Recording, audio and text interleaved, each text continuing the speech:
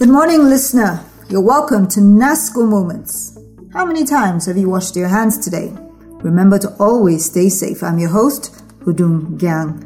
On the show today, we will discuss how financial intelligence and financial literacy can make for a prosperous society.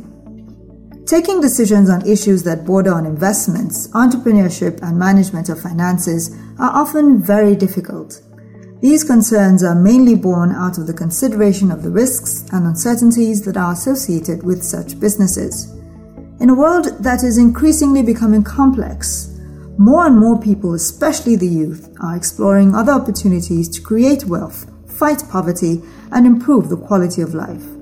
Unfortunately, a sizable number of the populace in Nigeria lack the prerequisite skills and knowledge to enable them take informed decisions on the kind of business they plan to set up or manage their finances. Joining us on NASCO Moments radio show this morning is Mr. Bulus Gwashi. He is a financial and management consultant, an accredited consultant for Bank of Industries BOI, and an accredited trainer for International Labour Organization ILO ITC. He will be educating us as we discuss how financial intelligence and financial literacy can make for a prosperous society. Mr. Bulus Gwashi, you're welcome to the show. Thank you for having me. Dear listener, we shall be right back.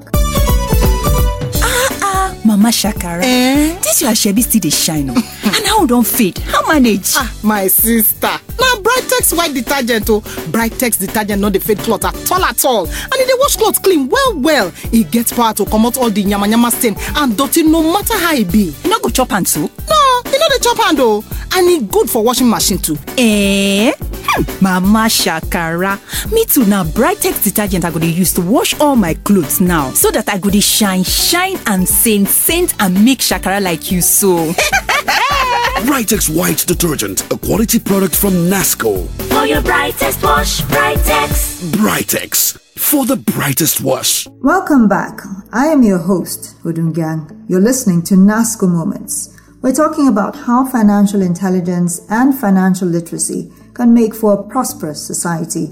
Our guest is Mr. Bulus Gwashi. He is a financial and management consultant, an accredited consultant for Bank of Industries, and an accredited trainer for International Labour Organization. We'll just start the discussion of the day right away. Mr. Gwashi, can you tell us what financial literacy is all about?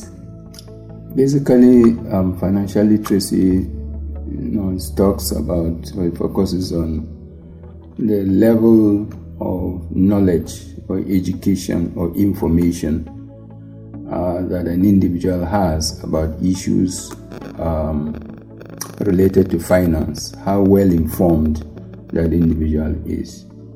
Now, how financially literate are Nigerians generally?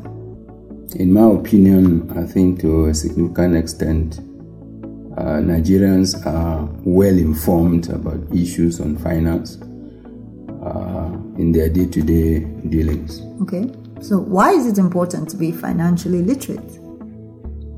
Basically, in any society, you don't live your life alone.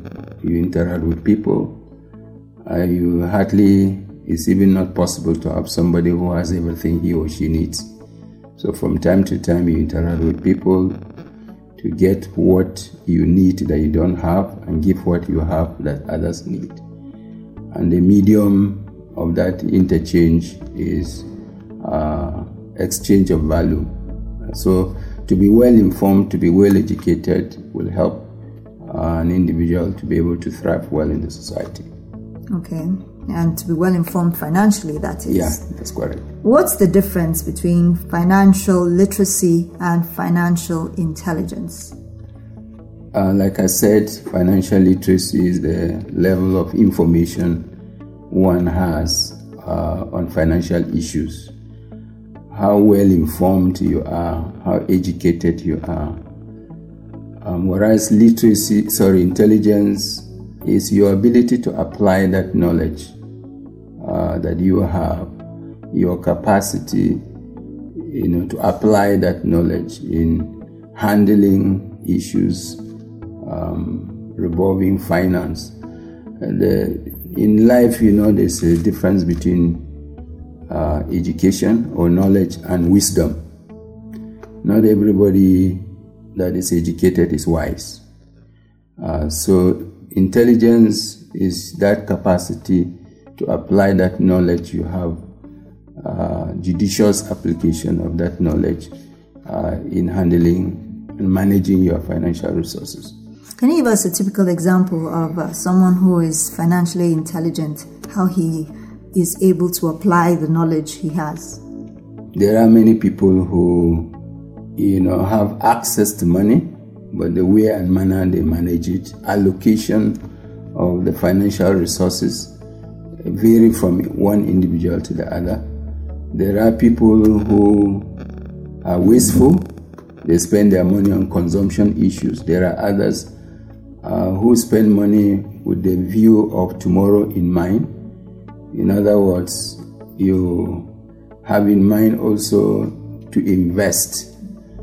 Part of what you are having available today for tomorrow, thinking of the rainy day. So you don't just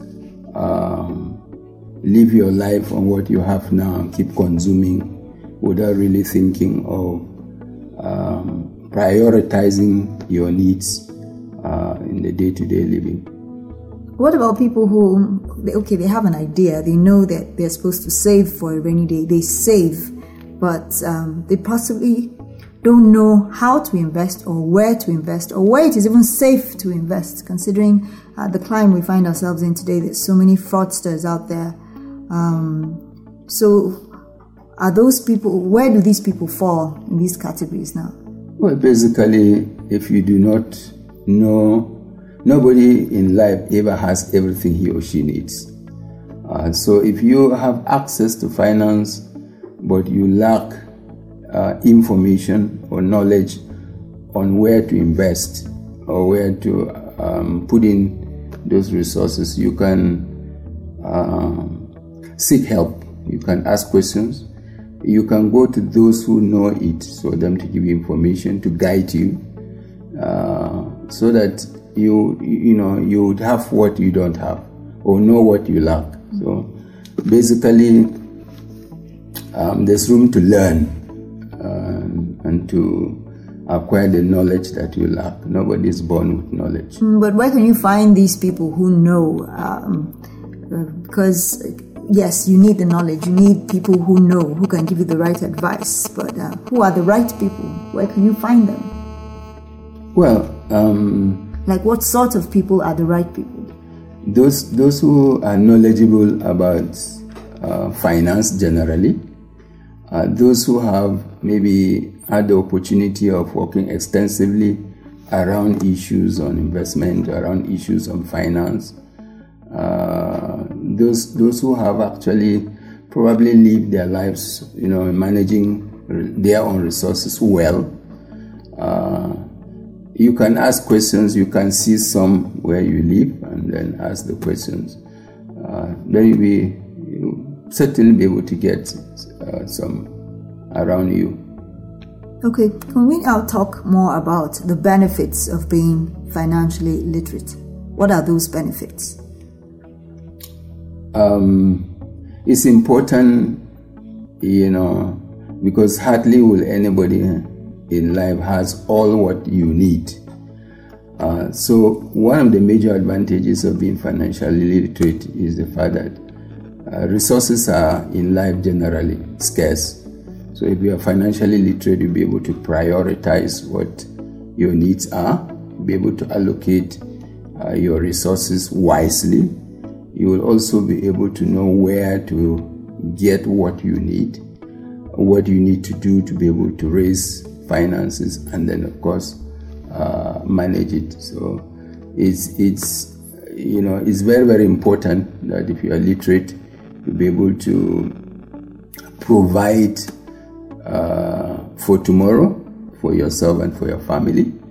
You reduce the propensity for handling or managing emergencies at all the time, because you're able to plan your life better. So there are lots of those advantages if you are financially literate. Yeah, but emergencies are what they are. You don't really plan for them. Yeah, for instance, those who have kids, you know that kids at some time in future would have to go to certain levels of education. So knowing fully well that in the next 2 years, 3 years, my child will be in this level, and this is my present level of income, you now begin to think of what other alternative avenues can I explore to improve my level of income towards managing, issues relating to school fees, issues relating to ill health, other emergencies like something happening in the home, some breakdown in the vehicle and things like that. So these are realities that you don't need anybody to tell you, or you go to school to learn. There are things we contend with daily. Okay. Yeah. Listener, it is the NASCO Moments radio show. Thank you for staying tuned. We have been getting a number of answers from our guest this morning, Mr. Gwashi. I'd like you to stay tuned because we're just halfway through this conversation. Stay tuned. Brightex white detergent, Brightex. Brightex white detergent, Brightex. For your brightest wash, Brightex. For your brightest wash, Brightex. Ever since I discovered the secret of Brightex white detergent, my clothes come fresh, bright and clean always. It's mild on clothes and good for my washing machine. Thank you, Brightex. Brightex detergent cleans deep stains and dirt from your clothes, keeping it fresh and bright so your clothes don't fade. It lasts longer. Brightex white detergent, a quality product from NASCO. Take the Brightex advantage today and keep your clothes fresh, bright and clean. For your brightest wash, Brightex. Brightex, for the brightest wash. Welcome back, dear listener. This is NASCO Moments, and I'm your host, Hudun Gang. Our guest has been Mr. Bulus Gwashi. He is a financial and management consultant and accredited consultant for Bank of Industries, BOI, and an accredited trainer for International Labour Organization, ILO, ITC. We are talking about how financial intelligence and financial literacy can make for a prosperous society. Now we'll be getting back to the discussion. Now, how can financial literacy help the individual to take business decisions? Business decisions basically are your capacity or ability to allocate resources to be able to generate revenue on an increasing basis. When you're well informed, when you're educated, when you're knowledgeable about what kind of business you are running, what resources are needed for that particular business, the more you know what is required, the better you'll be positioned to manage your business well. You know when to pay salaries. You know when to maybe buy diesel or petrol. You know when to get what input you need for your business. All of this will help you to at least be able to, again, prioritize the limited resources, financial resources, with the numerous needs that the business has. So, being well informed will help you be able to play through managing those things more effectively and efficiently. Now, how can a person keep track of his expenses in a healthy manner? Basically, I think first is to be sure you plan your activities, plan and prioritize your activities. Keep records, because there are so many of our local business people that keep records in the head. That's really not advisable. In business, when records are kept, it helps you to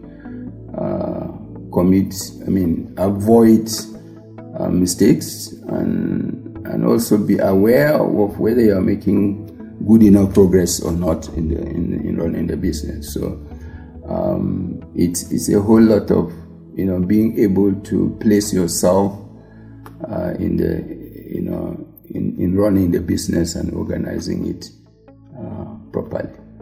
Okay. What advice would you give to the person listening to this program who wants to start a business but does not have the funds? In my opinion, and through the few years of my experience, funding is not the major challenge for starting a business at all. Somebody has rightly said that our problem in Nigeria is the poverty of the mind and not poverty of the purse. What we lack is not the money to start the business, but limited capacity to know what business to do. Many businesses that people run, they copy others. They do not sit down to really think deep enough about the business. Is the business I'm identifying, is there an opportunity for it? Is there a market for it? Is there a demand for it?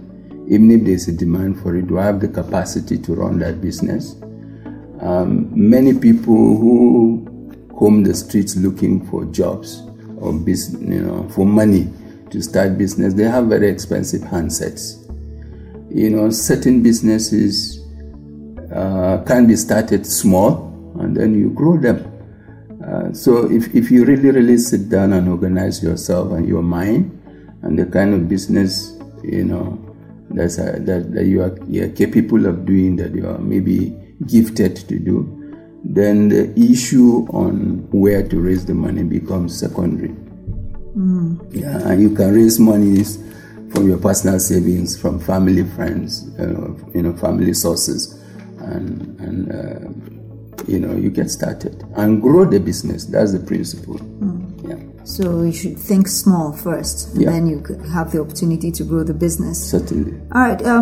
Can you take us through a step-by-step guide on how financial literacy can make for a prosperous society? First of all, the principle of economy is built around the fact that there must be exchange.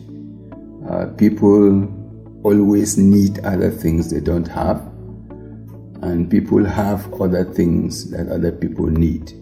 So basically, we need each other. So in my opinion, I think the first thing to do is to try to have a plan, of the kind of business I want to do, and be certain, as we said earlier, that you have what it takes, to run a business. There are a number of entrepreneurs that choose to go into a business that they do not have the competence. So they go around looking for people who have that knowledge or the technical skill to run that business. And more often than not, when that person is not there, the business doesn't thrive very well. So first is to make sure you understand what particular needs are or demands are in the market, so that you'll be able to identify that the business is contributing to meeting needs that are around you. That is very, very important. And then, of course, with that, you'll be able to have sustained demand and maybe generate revenue that you need to keep the business growing. And of course, also it helps to generate employment, because as the business grows, you will need other more inputs, and the input for your business might be output from another business, or your output from your business may be an input for another person's business. So such an interchange is what helps to grow the economy of any particular community.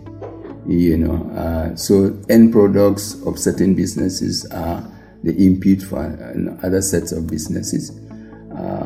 But where we do almost the same thing, we're not growing as a community, because if we produce the same thing, who will buy from who? And where do we get what we need that we do not produce? So businesses, we need to be wise enough to make choices and make contributions that will complement what others do, so that with that, the entire community over time will be able to grow and become more viable and prosperous. Okay, so it's basically, instead of everybody running to do the same kind of business, you should look at maybe the value chain, what is needed. If one person is already growing a product, for instance, another one should think of processing it and so on. But we're not doing enough in that regard. Is that what you're saying? Very, very far indeed. We're very, very far. We're not even thinking of that much. And I think there are a lot of cases of copycats more than otherwise. You see women on a particular street selling yams. All of them are selling yams. Or potatoes. All of them are selling potatoes. So who buys from who? And because of that, we really can't grow. Our circumstances don't improve fast because we're not creating value. We're not adding value. Many people do buying and selling. You buy something that somebody has produced and you sell. And the person buying from you is consuming what he or she did not produce. So the cycle continues, and we cannot have a prosperous community or society, if we are not engaged in value creation and value addition in the process of the economic activities we get engaged in. Earlier on, you said to start a business, find what the society needs and provide that need. Some have said we can go beyond that and trigger a want. So if you trigger something that people might want and you're able to get a demand from that, can you make that sustainable? Well, it depends on your ability to be that creative or innovative, to identify or create a need that is not visible right now. And then, of course, the extent to which, you're able to create that need in the segment of market. Is it a need that has a strong enough market reach, and can it be sustained? There are some needs that are short-term. There are some needs that are recurring. So it all depends on your ability to really be able to generate that kind of value proposition that will give you a sustained market to be able to grow, to start and grow your business. Okay.